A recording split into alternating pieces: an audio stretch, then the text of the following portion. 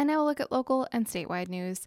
The Kodiak City Council has one public hearing and a number of resolutions on tonight's regular meeting agenda. KMXT's Maggie Wall has more. The Kodiak City Council will hold a public hearing tonight on an ordinance authorizing a 25-year lease with Island Air for parcels at the Trident Basin Float Plane Facility. According to the meeting packet, the request for the lease comes about because of a merger between Island Air and Andrew Airways. 2 small parcels are used for aircraft fueling tanks, and 2 larger parcels are used for flight crew and customers. The annual market value of the lease is estimated to be nearly $24,000. A number of resolutions and other authorizations are also on tonight's agenda. 2 are fisheries related.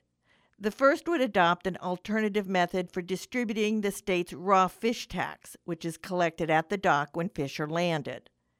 The other fisheries item is a resolution which appoints John Whidden to the Kodiak Fisheries Development Association.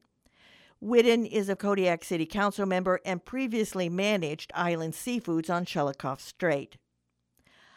Other items, which come under new business, include a resolution changing the rules of the council, a lease with Verizon Wireless, and paying Golden Alaska Excavating for an equipment operator at the snow dump.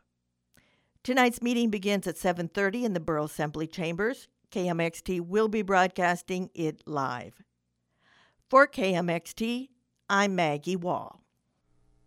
What is the future of salmon in a warming world?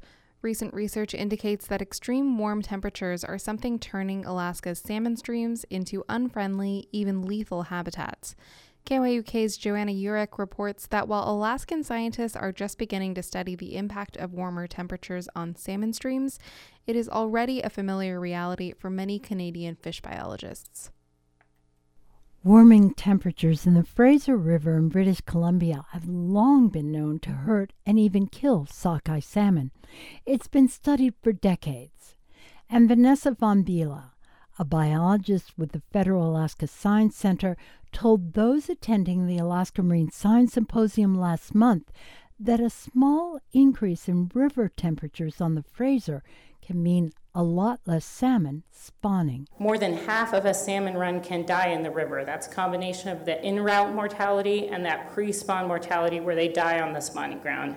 The fish that survived the tanks showed changes in both genetic markers and proteins at the various temperatures.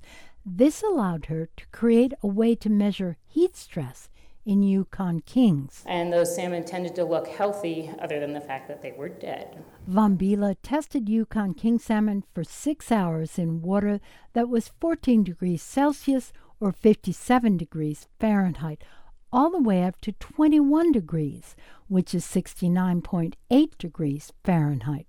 And we certainly felt that the fish in the 21-degree treatment were stressed. In fact, that was the only treatment where we had mortality, and about half of the fish that we put into that treatment did die. The fish that survived the tanks showed changes in both genetic markers and proteins at the various temperatures. This allowed her to create a way to measure heat stress in Yukon Kings. And that is sort of our small experimental set that allows us to classify all the other fish we catch through the drainage. Now all Von Biela needed was to get water temperatures up the river and some fish tissue from the catch to sample. The samples were easy to get, the water temperatures were not. The State Fish and Game Department monitors water temperatures at the mouth of the Yukon, and that water is relatively cool when the fish are starting to run up the river in June. She needed temperatures in July from the middle of the Yukon River's main stem, where kings are swimming through to spawning grounds. Von Biela found the data she needed at a fish wheel. This is data from the Middle Yukon River. This is Stan Zaray's data. He is a citizen scientist and a subsistence fisher who has a fish wheel. And he spent several years attaching a tidbit data logger to his fish wheel and gathering these data. The fish wheel showed water temperatures higher than 64 degrees Fahrenheit for extended periods of time, but nothing as high as the 69.8 or 21C top range she had tested fish for. Working with a host of collaborators, Von Biela gathered data from Yukon River fish in 2016 and 2017. They found plenty of evidence of heat stress in the 477 fish they sampled. Because 2016 was a little cooler than 2017, they could document what that change meant to the king salmon. Like here at the Rapids River Fish Wheel, where in 2016, in the cooler year, only 18% of the fish showed evidence of heat stress. But then in 27, where it was warmer and the warmth was more prolonged, we had 97% of fish be classified with our heat stress. That stress was there, even though the fish wheel never showed temperatures as high as 21°C during the 2-year study. But Von Biela also points out that kind of heat did occur at the Andreski River, a tributary of the lower Yukon. And in 2016, we even had temperatures exceed 21 degrees Celsius, and the Weir crew there did see those outward signs that fish were struggling and lethargic, and they actually, about a third of the season, they didn't even handle fish for age, sex, length, because they didn't want to have any additional stress. And here at this site in 2016, we estimate that 98% of the fish that were handled had evidence of heat stress. Vanessa Von Biela says her research indicates that fish managers may want to reconsider a fundamental assumption that letting salmon swim by fishing nets necessarily means they'll make more. In 2019, some salmon failed to spawn, dying with full egg sacs on the spawning grounds. So we can no longer think that escapement always is a successful spawner. To manage in the new warmer reality, Alaskan biologists could look toward their Canadian colleagues who use real-time water temperature data to manage the Fraser River sockeye fishery. For KYUK, this is Johanna Urich. A bill to launch a lottery in Alaska was introduced in the legislature yesterday. Governor Mike Dunleavy requested the bill, which would create a new state corporation to oversee the lottery. The corporation's board would ultimately decide what lottery games are offered in the state, but the lottery could include games like Powerball, instant scratch-off games, and video lottery terminals. Officials estimate the lottery would cost $3 million to launch next year. It would break even the following year, and it would start adding to state revenue in 2023. Preliminary estimates for revenue generated by the lottery depend on which games are offered. The draw games, like Powerball, are estimated to raise roughly $5 million a year. The instant games, like scratch-offs, would add another $25 to $35 million, and video lottery terminals could lead to total revenue of more than $100 million. Alaska Chief Justice Joel Bolger assured the legislature on Wednesday in his State of the Judiciary address that the state's courts remain independent. The court system will continue to do our work independently of any outside political interests or financial influences, so that the public can continue to be certain that each court decision is fair and impartial. The judiciary's independence has been the subject of 2 high-profile cases. Both are in response to Governor Mike Dunleavy's decision to veto more than $300,000 from the court's budgets because he disagreed with court rulings on public fundings of abortions. He said the veto amount equaled the cost of the abortions. The American Civil Liberties Union of Alaska and 2 residents sued Dunleavy, saying the action violated the separation of powers between the executive and judicial branches of government. The issue is also one of 4 grounds listed in the application to recall Dunleavy from office. Bolger didn't directly address either case. In his remarks to the legislature, he said the courts are handling more felony cases than 5 years ago, and they're doing it with fewer court employees.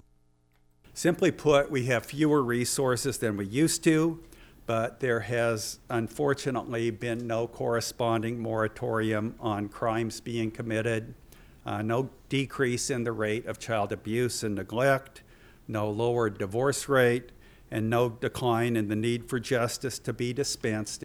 The courts are asking for 3 new employees to help with the workload. Bolger was a former Superior Court judge here in Kodiak. Alaskans who want to participate in the primary this year will have to be registered Democrats. State Republicans canceled their primary in support of President Trump. State Democrats are making some changes to their process. Alaska's Democratic nominee has always been decided by caucuses. This year, voters will mail in ranked choice votes. Casey Steinow, Alaska's Democratic Party chair, sat down with KHNS's Claire Strempel to explain. Although caucusing was always a wonderful opportunity to hear from your neighbors, it was really not as inclusive as a ballot. If you were a person who, for instance, worked that particular day that there was a caucus, well, you weren't allowed to participate. And if you were someone who was working up on the slope, or you were out of state for the winter, whatever it might be, it eliminated your ability to participate. It also, when we start looking at the villages and our remote communities, there just weren't locations. It just didn't happen. So by opening this up to this different format, we believe that it empowers folks from across social spectrums, across the state, disregarding economic systems, and just allowing everyone the ability to participate. So tell me a little bit about ranked choice for people who are sitting at home thinking, I've never done this before. Sure. So the idea is that you'll take a look at your ballot, and we'll say, hey, okay, so pick your first choice, and then pick your second choice, and you get up to 5 choices that you can make. And let's say that your first candidate A, your first choice, doesn't make the threshold. In this particular case, it's a 15% threshold. Then your first choice will then be removed, and your second choice will be applied. So it helps kind of willow out those folks to get to a common number. Once they have 15%, once they've made threshold, that candidate becomes viable and will get a delegate to the national convention. Ranked choice voting is experiencing a little bit of a renaissance nationwide. Maine switched to ranked choice this year, and after the caucus, a complicated caucus situation in Iowa, people have been giving it a second look. But there are some critics of ranked choice voting who say that it complicates the process. They say that complication can be a barrier to voter turnout. What would you say to that criticism? I have no reason to think it would be a barrier to voter turnout. We're doing everything we can to encourage folks to come out. And I think people knowing that sometimes they have a support for a candidate who hasn't gotten full mainstream support. Maybe their candidate is, quote, out-of-the-box person, or somebody who hasn't quite gotten to that high level. It gives them an opportunity to cast that vote and not feel like they would, quote, be throwing that vote away. So I think it absolutely encourages people to know that matters, to give those folks their voice in the public, and I think it makes a big difference. So I would say it actually encourages participation. Registered Alaska Democrats will receive their ballots in late February. Last chance in-person voting will take place April 4th at polling locations across the state. Support for KMXT's Midday Report is provided by Ardinger's Fine Furnishings, featuring children's clothing from the Tea Collection, home spa items from Crabtree and Evelyn, and leather handbags by Dooney and Burke. Special orders of the Tea Collection clothing in your child's size always welcome at Ardinger's. 486-5554. This is Alaska Fish Radio. I'm Lainey Welch. Dungeness crab breaks records in Southeast, while a red flag waves further south. More after this. The Alaska Marine Safety Education Association is offering drill conductor training in Kodiak on February 28th and 29th. Sign on at amc.org. Integrated Marine Systems is the leader in marine refrigeration in Alaska. Visit imspacific.com. 200 fishermen in Southeast Alaska will share a record $16.3 million payday for the Dungeness crab they hauled up from combined summer and winter fisheries, which just wrapped up last month. Crabbers fishing primarily around Petersburg and Wrangell landed 5.3 million pounds of dungies for this season, the third highest catch, and at an average $3.07 a pound, the most valuable ever. Yeah, it was pretty awesome that we broke that record. Adam Mesmer is a shellfish biologist with the Alaska Department of Fish and Game. Speaking to KFSK in Petersburg, he said the high Dungeness harvest means the crab stock is staying healthy. He added that the timing of the fishery also works well. We didn't have a whole lot of soft shell. Soft shell crab means they've recently molted and can't be retained for market. Meanwhile, some grim news for Dungeness crab has surfaced that reveals impacts of increased ocean acidity. Results from NOAA's Pacific Marine Environmental Lab in California show for the first time that dungies in their natural environment are showing signs of damaged shells and legs in tiny developing crabs. And, more surprisingly, the loss of hair-like sensory bristles that stick out from their shells and help the crabs navigate their environment. Prior to this study, scientists thought Dungeness crab were not vulnerable to current levels of ocean acidification. The study was published last month in the journal Science of the Total Environment. Find links at alaskafishradio.com. Fish Radio is also brought to you by Ocean Beauty Seafoods. In Kodiak, I'm Lainey Welch.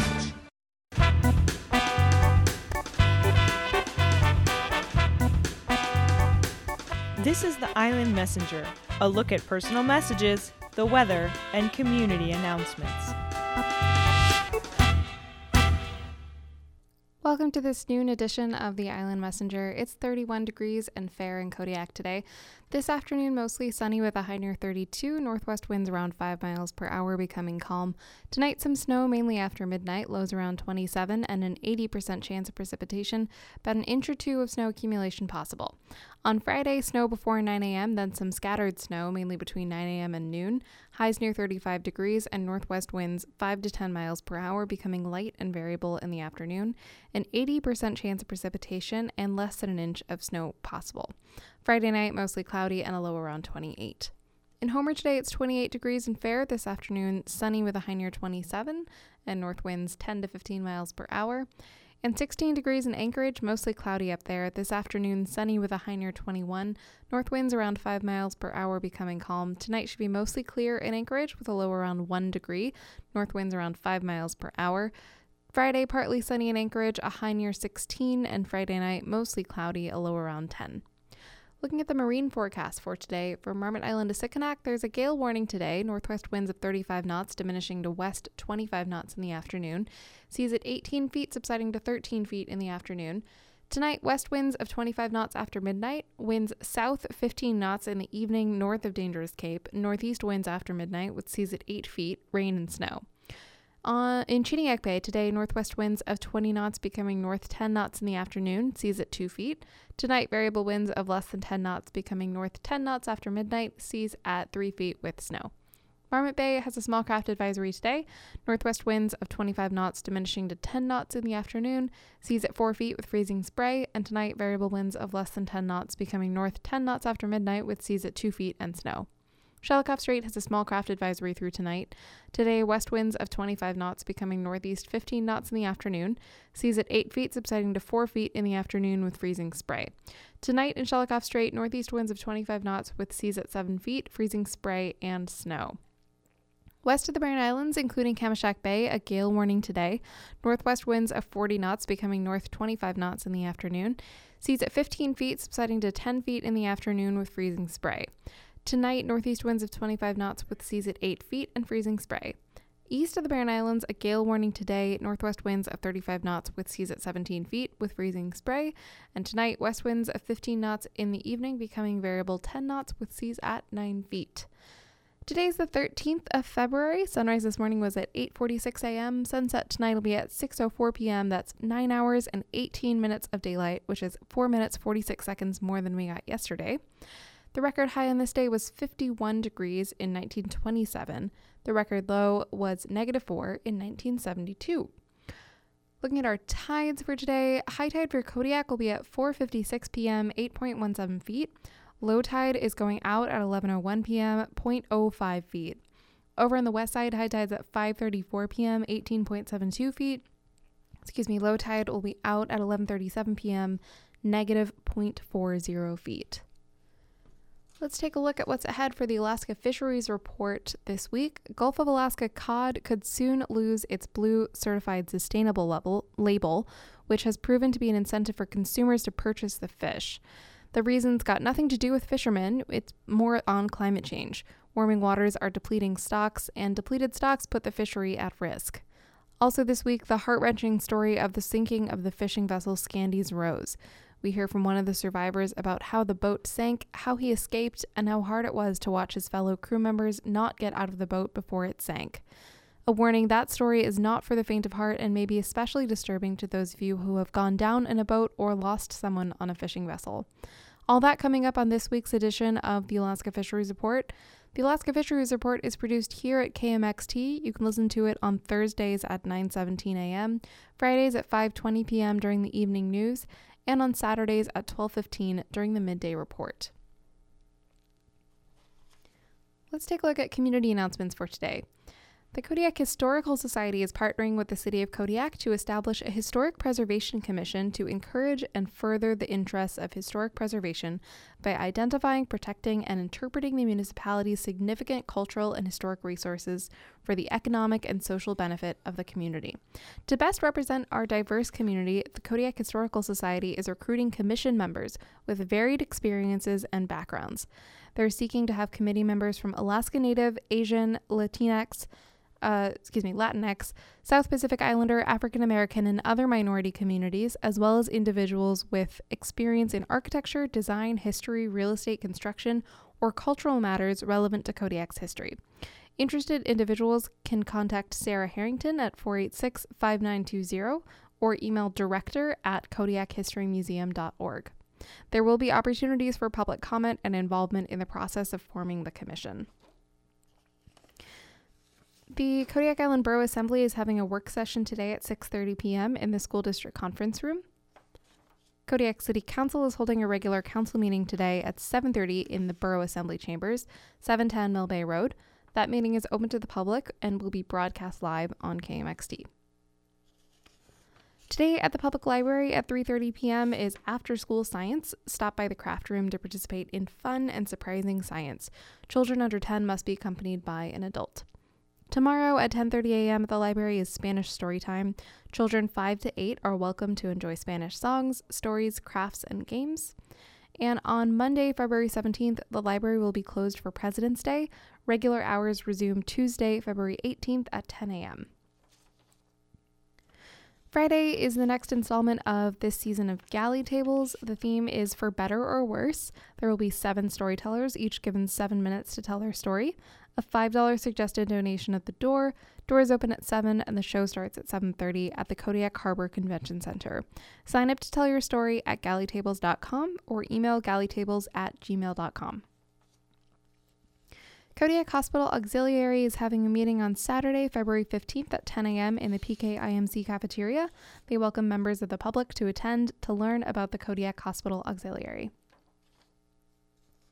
If you are a boater, hiker, hunter, or fisherman and you own a GPS, or you would just like to learn about how to use one, the Coast Guard Auxiliary can help. GPS for Mariners is a 2-hour seminar course that will help you learn to navigate the world around you using modern GPS technology. While this course focuses on the equipment typically owned by the recreational boater, the material is useful for a variety of applications, including hiking, hunting, fishing, geocaching, and even driving in unfamiliar areas. If you own a handheld GPS, you're encouraged to bring it to class. Saturday, February 15th from 4 to 6 p.m., at the KIBSD Central Services Conference Room F140, and for more information, contact Lyle Refier at 654-4875 or email lrefier, that's REFIOR, @gmail.com.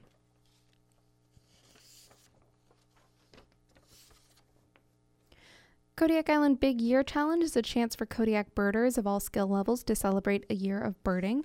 Participants must find as many bird species as possible here in Kodiak Island's eBird region during 2020. Kodiak Audubon is offering bird walks and workshops throughout the year, plus monthly prizes.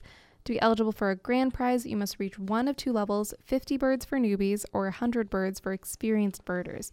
Participants are required to log their checklists into eBird. You can set up an account on ebird.org. To enter Kodiak's 2020 Big Year Challenge, please email the following information to kodiakaudubon@gmail.com.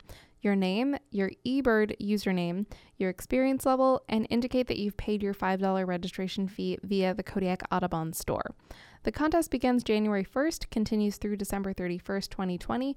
All participants must submit their bird list to eBird no later than January 6th, 2021 to be eligible. And that's all I have for you for today.